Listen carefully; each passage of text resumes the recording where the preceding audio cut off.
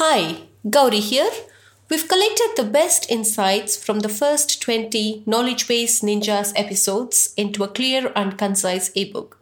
Simply send a blank email to ninja@bcast.email. That's ninja@bcast.email, and it will be sent right back to you. Thank you.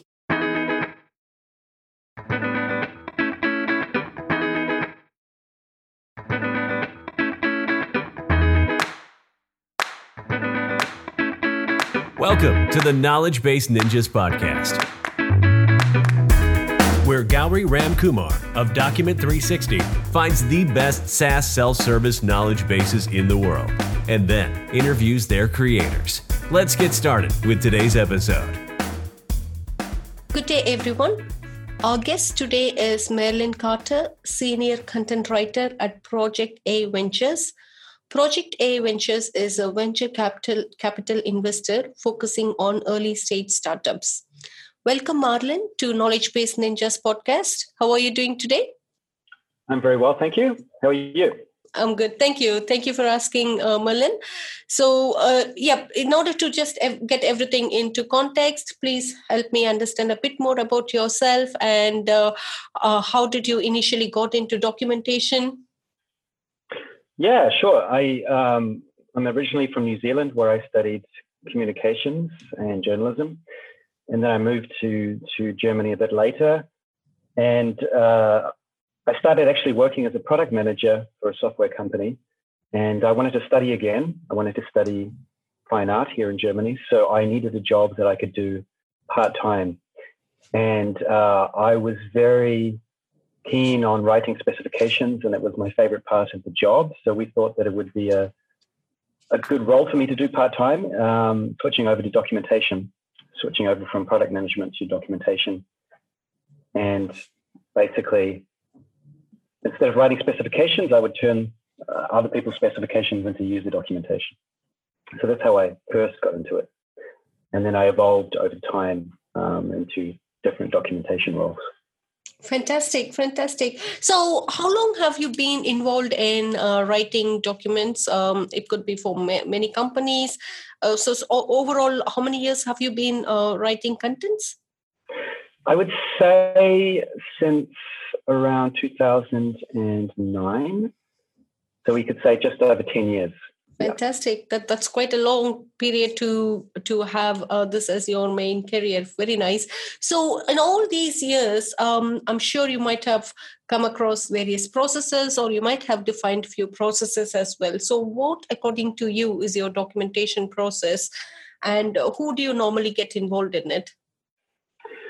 Well, so in the middle of my career, the development team started to work with the Agile methodology. And I think they started working in sprints, and then later they switched to Kanban. But the key Agile principles remain the same. And so you have a kind of a process flow where each feature is iterated upon very quickly, and small pieces of functionality are supposed to be ready after the end of each sprint. And so the idea was that also documentation was included in it. So not only was the feature ready to be tested by the QA team, but also there was documentation available for them to also double check. And so that was a little different in contrast to how I had originally started, which is, I guess you could call a waterfall process, where the software was released in say 6 monthly iterations, and then I had to document everything at the end when everything was complete and finished. So a good process, but technical documentation does need to slot into the Agile methodology, I think, and you don't want to be left with huge amounts of work at the end of a release. Rather, iterate on each feature as it's finished, just in time. Fantastic. So when you're defining your process, what are the important factors you consider when creating any such documentations? Yeah, so there's quite a few connection points for documentation. First of all, I think the the technical writer can also be involved in the specification and the planning of product features. And a lot of large organizations, they're a little bit siloed in terms of how they organize people. So it's not always easy for a technical writer to get themselves involved in the planning phase. But I think the earliest you can start writing documentation, the better. So initially, I would wait till the developers had actually built the feature before I started documenting it. But I realized that you could actually, if product managers write good specifications and definitions, you can write documentation out of the user story and anticipate how the feature is going to work. So you can save yourself the work further down.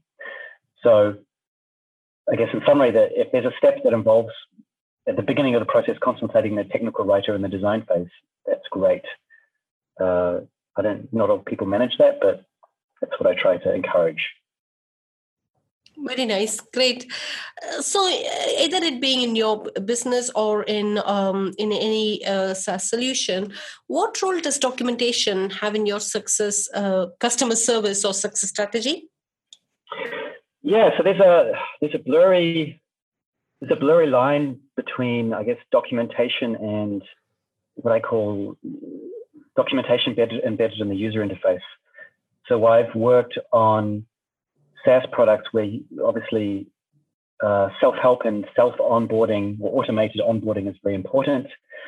So new users can understand the process as quickly as possible. They get an invite email, and when they first open the user interface, they get some hints and resources. You can use some tools like WalkMe or UserLane, which guides the user through the interface. And those kinds of things, although they're disparate pieces of content, I also consider that documentation. And then you have your traditional documentation portal where people can go for reference information. But I think you want to keep, assuming you're dealing with a SaaS platform with a rich user interface, like Salesforce or Google Cloud or whatever, you want to keep the user, stop them from leaving and try and onboard them in context. So in terms of customer success, a friendly, seamless onboarding helps to retain customers and gives people a feeling of satisfaction instead of frustrating them, and then reducing the number of support emails you get at the beginning of the onboarding process. Mm-hmm. Very nice. Great. So this is one question that a lot of my other podcasters or participants struggle to answer. So do you think you can measure the ROI from any documentation? Yeah. So I have to give a brief overview of my background at one particular company to answer this question. So I was employed for most of my time at a company called Acrolinx, which was software for measuring content quality. So I was writing user guides for people who write user guides. So the software service the technical documentation industry. Having said that, any software that gives you some kind of automated score of content quality is great. There's software out there that can give you the flash reading ease or other basic metrics about grammar and spelling issues. But the nice thing about Acrolinx was that you could report on content quality on a grand scale. So you could look at all the documentation files in your repository or scan websites and get different content scores for different parts of a website or what have you. So at the time, I hadn't really seen anything comparable to Acrolinx in terms of getting a bird's eye view of content quality metrics. It's basically something like a very good companion to Google Analytics. So another thing in determining quality is obviously visitor numbers to certain articles and bounce rates on different pages. So yeah, I think quality is measurable, definitely, if you use the right metrics. And so the things we looked at were, clarity. We in terms of the Acrolinx score, there was a clarity metric which looked at variation in sentence length, style, whether you use the correct company terminology, consistency in terminology, all these things. There was a whole bunch of factors that went into this quality metric. Very nice. Yeah. So yeah, it's definitely possible to measure quality. But your question was about ROI. Yeah. That's a trickier one.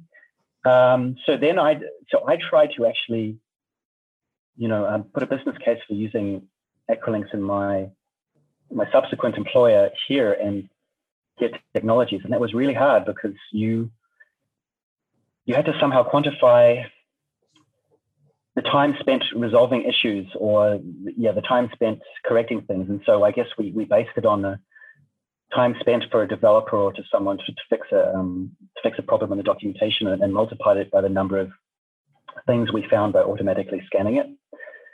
So the closest thing you can get to that in terms of comparison is maybe developers have these code scanning tools which they use to automatically check the quality of their code. And you can definitely quantify the ROI on that. So we use that as a paradigm to quantify the ROI of content issues as well. That makes sense. Yeah, great. So are you generating any organic search traffic from your knowledge base at all? Yeah, so in terms of keywords, we do write for certain keywords. I was influenced by my time at Equilinx because they actually had an automated checking component for findability.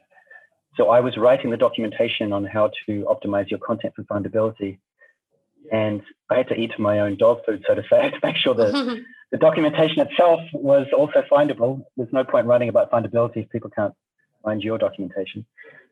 So, and I did look at organic traffic. I mean, to be honest with you, the search, it really depends on the search, the quality of the search in your own documentation platform. So we'd use Zendesk previously, which was, wasn't bad, but a lot of people preferred to find the content on Google. So although they knew it was somewhere in Zendesk, they would actually perform the search on Google and get to it from there.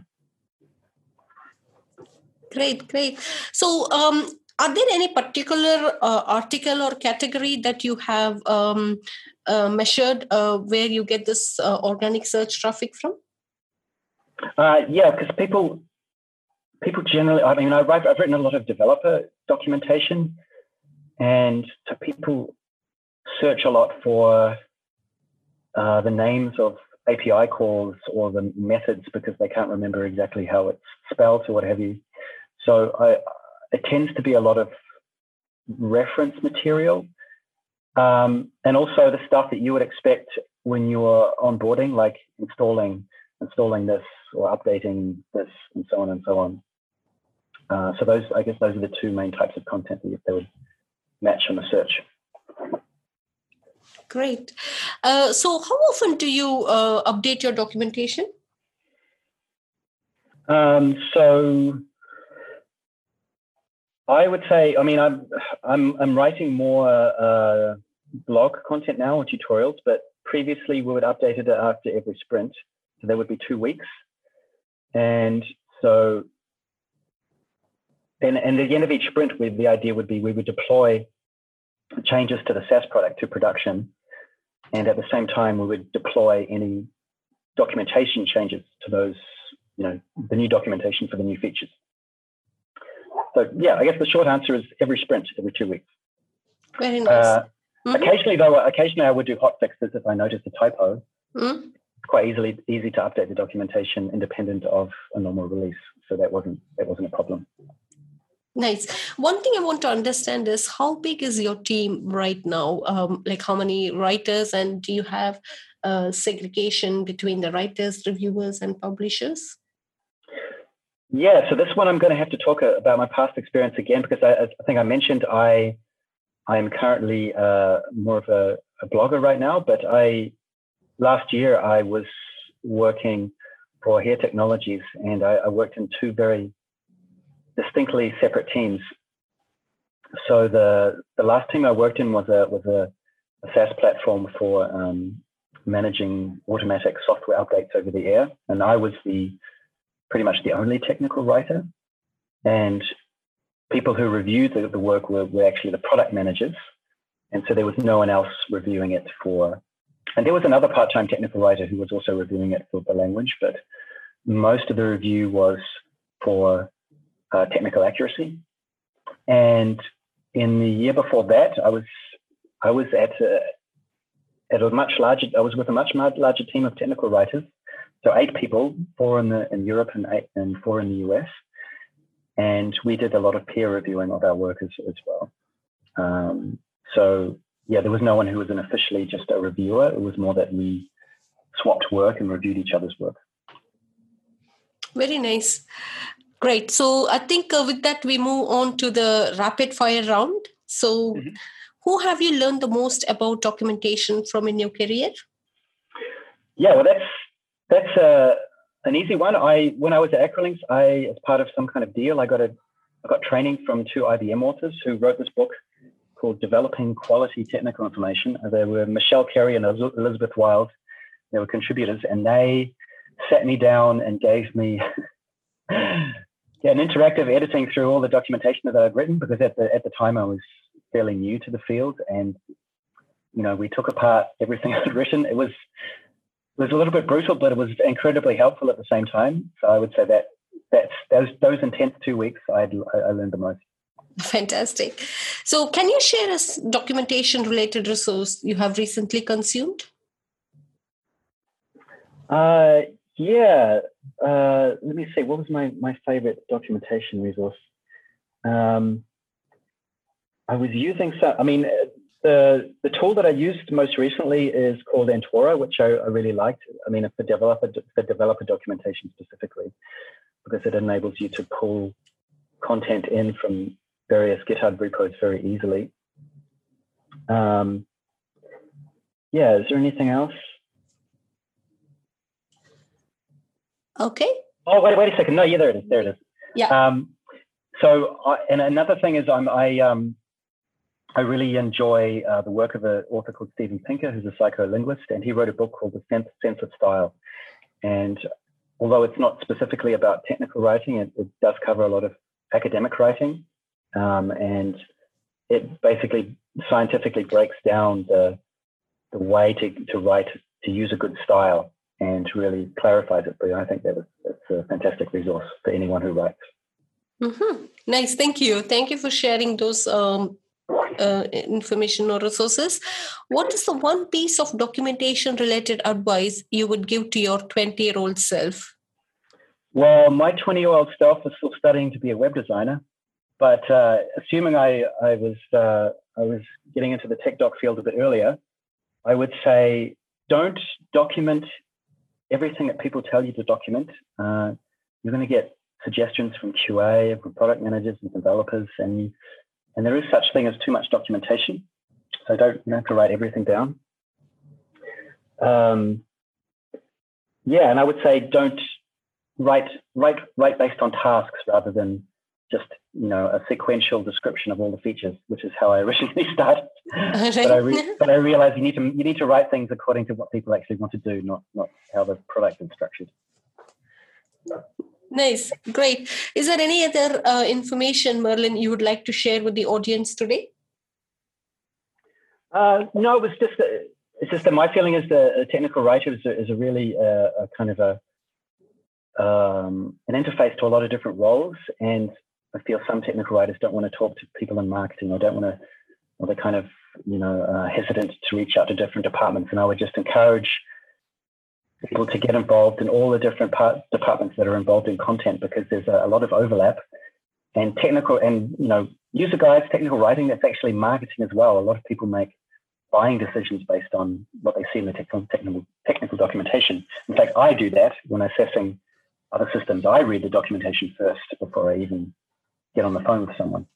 So be involved with other content creating teams, even if their content isn't as technical as yours. Fantastic. That's great, Merlin. So thank you very much for sharing your unique experience and your journey. So again, appreciate your time you spent with us today. Is there anything you would like to add before we say bye to the podcast? No, I think that's it. Those are my words of wisdom. Thank you. So thank you everyone for listening, and have a good day. Thanks a lot.